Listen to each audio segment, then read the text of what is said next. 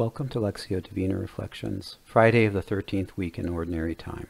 A reading from the Holy Gospel according to Matthew.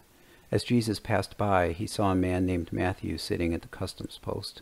He said to him, "Follow me," and he got up and followed him. In today's Gospel, Jesus sees Matthew, a tax collector, sitting at the tax booth, and he says to him, "Follow me."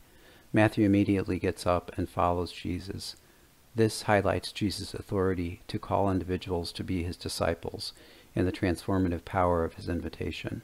The meaning of this passage first emphasizes Jesus' inclusive mission to call all people, regardless of their social status or reputation, to be his followers. It also challenges the religious leaders' narrow understanding of righteousness and their exclusion of sinners. Jesus quotes from the prophet Hosea, emphasizing that God desires genuine acts of mercy and love, rather than mere external sacrifices. From the Gospel acclamation, "Come to me, all you who labor and are burdened, and I will give you rest," says the Lord. Glory be to the Father, and to the Son, and to the Holy Spirit,